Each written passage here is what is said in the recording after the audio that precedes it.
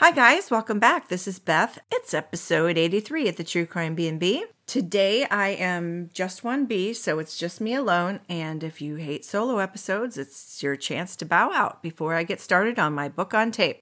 I have a story for you today that comes from Framingham, Massachusetts, and this is the case of Sharon Galligan.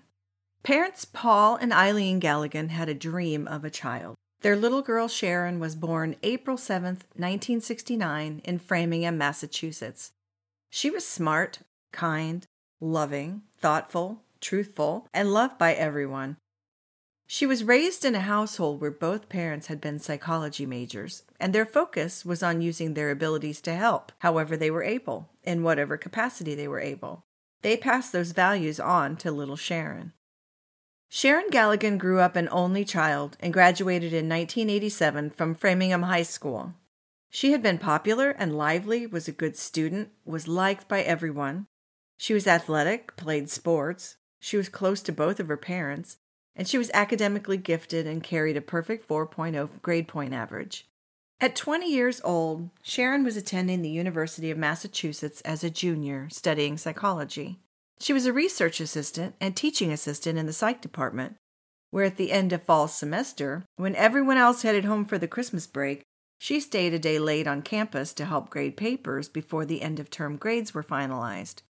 Her work ethic was excellent, she was considered to be a shining star in the psych department, and she always completed what she needed to do before she would consider herself done. She never cut corners. After she finished her TA duties on the evening of Monday, December 18, 1989, she stopped off at the Chi Omega sorority house where she lived before heading back out to pick up a few more Christmas gifts at the local mall. She had asked if any of her Chi Omega sisters wanted to go with her to the mall, but no one needed to go, so she went alone. She normally would have been home at her parents' house already by this date, but in order to finish up her commitments and errands, she just hadn't gone yet. Her plan was to take off to get back to her parents' house after she had finished all of her running around. She was ready to get home to Sudbury, Massachusetts, and get started on her Christmas break because when the next semester began in just a few weeks, she was scheduled for a study abroad semester in Sevilla, Spain. Sharon drove by herself to the Hampshire Mall in Hadley, Massachusetts. Sharon felt fairly at home at the mall since she had a part-time job working at the balloon kiosk, but she was not scheduled on that Monday. This was just a shopping trip. She arrived around 8 p.m. on one of the shortest days of the year, so by the time she got to the mall, it was several hours after dark. Sharon parked her blue Dodge Colt about 50 yards from an entrance in a fairly well-lit parking space. She went into 3 or 4 stores, purchasing a few final Christmas gifts, finishing her shopping just before 10 p.m. when the mall closed. She then left the mall and returned to her car outside in the cold night. As she arrived back at her car, she might have noticed a man sitting in the car next to hers. But in 1989, we didn't immediately think of danger if someone was in the car next to ours. Now, if we see someone parked in the car next to ours, we think they're about to snatch us and throw us into a trafficking ring. But back then, we didn't think that way. We just went out, nodded, went about our business. Sharon would have opened her passenger side car door and started to place her packages inside. Because we know what happened next, we can make an assumption that as her back was turned to him, the man opened his door and suddenly crowded into Sharon, and she would have turned towards him as he startled her. Maybe she thought it was an accident or that he'd slipped on the ice. Maybe she chuckled the way we do when we've been startled and feel a little bit foolish for falling for a jump scare. But this man didn't accidentally bump into her. This wasn't a jump scare. This man had a knife. Before she could really grasp what was going on, this stranger began to stab Sharon in her neck, through her parka, in her abdomen, in her chest, and Sharon still was able to scream. Screamed for help, screamed in pain. The man tried to cover her mouth, and she bit down hard on his hand.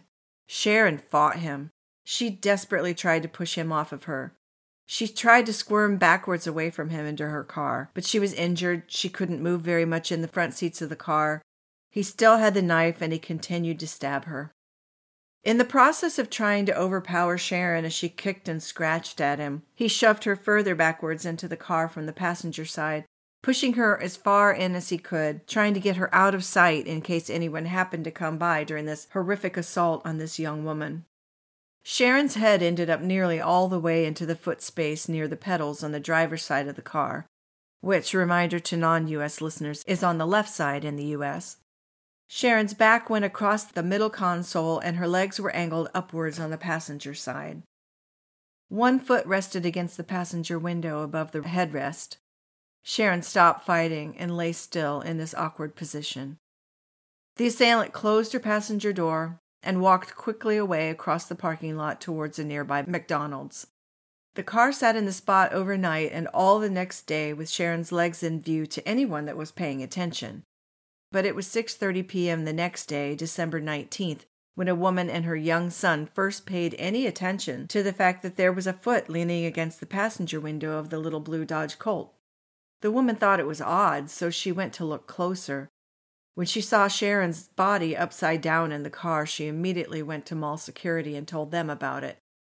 She didn't know what was going on, but something was wrong. Mall security called the police.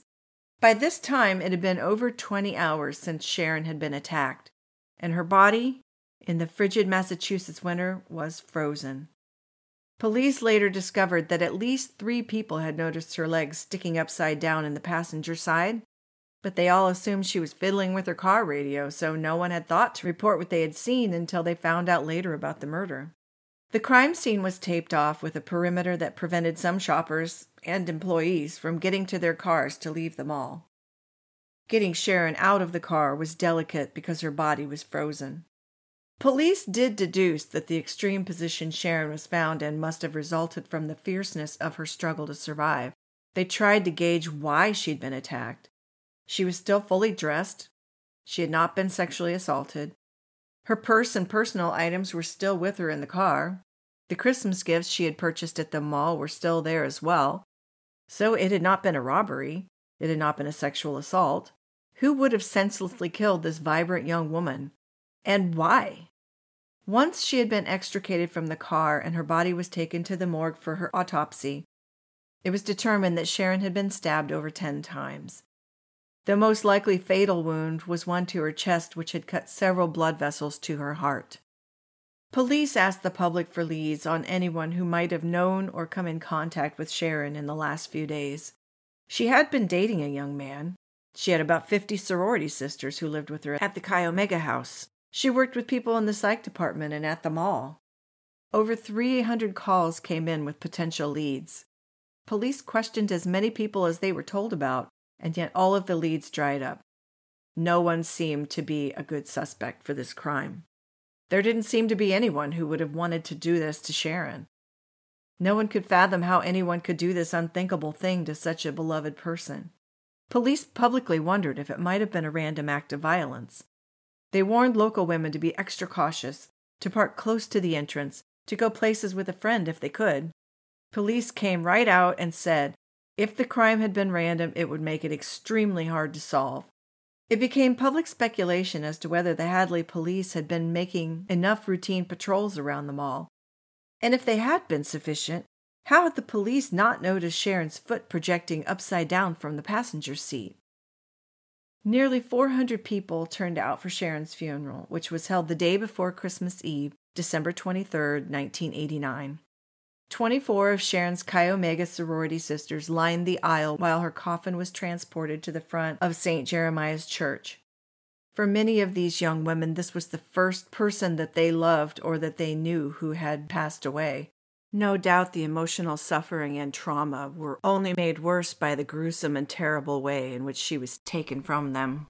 The pews were filled with mourners, and Reverend Joseph Quigley, the university chaplain, spoke to them, saying, quote, "We have to mourn the passing of this beautiful young woman. The tough part is that we will miss her presence. But somewhere along the line, we have to get mad that some brute could terrorize the community." Of course there was anger, but there was also fear. If this had not been a targeted attack, despite the despair over losing Sharon, the people of the community felt fear for their own safety too. There were a spate of unusual and chilling events that had taken place at or near the mall, and these were looked into as to any possible connection to Sharon's murder. For example, a man had been seen asking for help in starting his car, which supposedly was broken down around the same time as Sharon's death. Several employees at the mall had been receiving obscene phone calls, and they were quite shaken up about it, especially after this happened. Another woman had been accosted by a man who threatened her in her car. Police investigated these leads and several other odd occurrences, but ultimately found no connection to the crime against Sharon. When a year later a woman came forward with a piece of information that she had come to believe might have been her witnessing the murder of Sharon, she underwent hypnosis by the police to try to get the most specific information she could provide. She had thought she was seeing an argument with raised voices between a couple, and the man had abruptly walked off towards a nearby McDonald's. Under hypnosis, she provided a detailed description of this man. The man she had seen was described as a white man with a slender build, a thin face, and a thin nose. He had short, light-colored hair, was in his 20s, and was between 5'8" and 5'10" tall. He was wearing a long dark coat and a dark ski hat.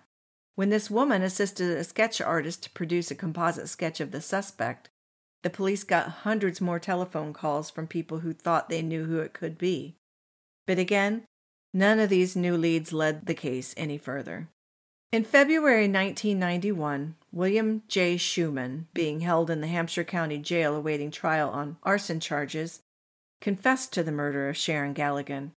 The fire he had been charged with starting was at the Northampton Area Mental Health Service Building, because it turned out he carried a grudge against mental health workers. He claimed he had met Sharon on the campus of UMass, where she attended, and upon finding out that she was studying psychology, he stated that, quote, "When she told me she was majoring in psychology, that was enough for me to hear. She would have grown up to be a torturer and murderer. In fact, she was already plying her trade while in college."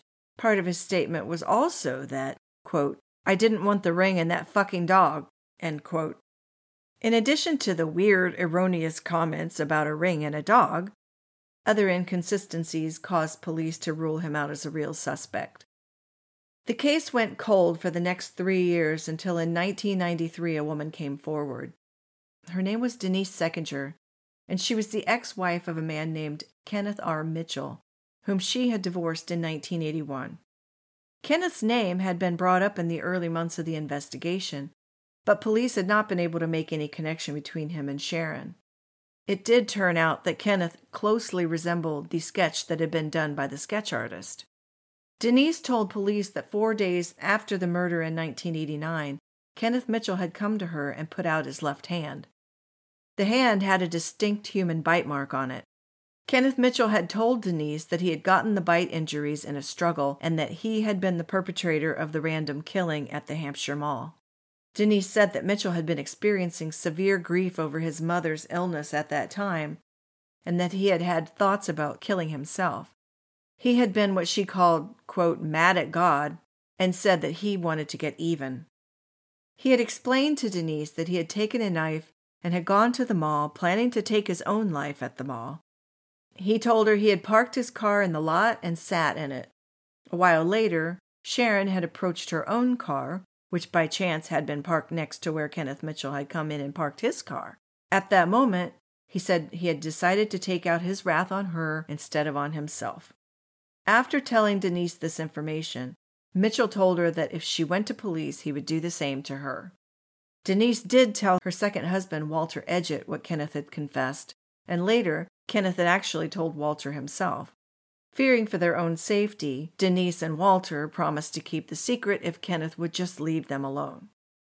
Later, it was discovered that 2 other people also knew about his guilt. All 4 of these people kept this secret until 1993, when Kenneth moved away from town, and Denise finally contacted the police to clear her conscience about what she knew. On January 14, 1993, Kenneth Mitchell was taken in for questioning, denying any involvement at all in the crime. Without grounds to hold him, he was sent home and a follow-up interview was scheduled for the next day. Kenneth Mitchell didn't appear for the follow-up interview. He disappeared. As the police hunted for him, Mitchell knew his time was up, and after hiding out for 6 days, checked into a motel room where he broke a bottle and used the shards of glass to slit his own wrists. Mitchell left a 6-page suicide note admitting what he had done to Sharon Galligan.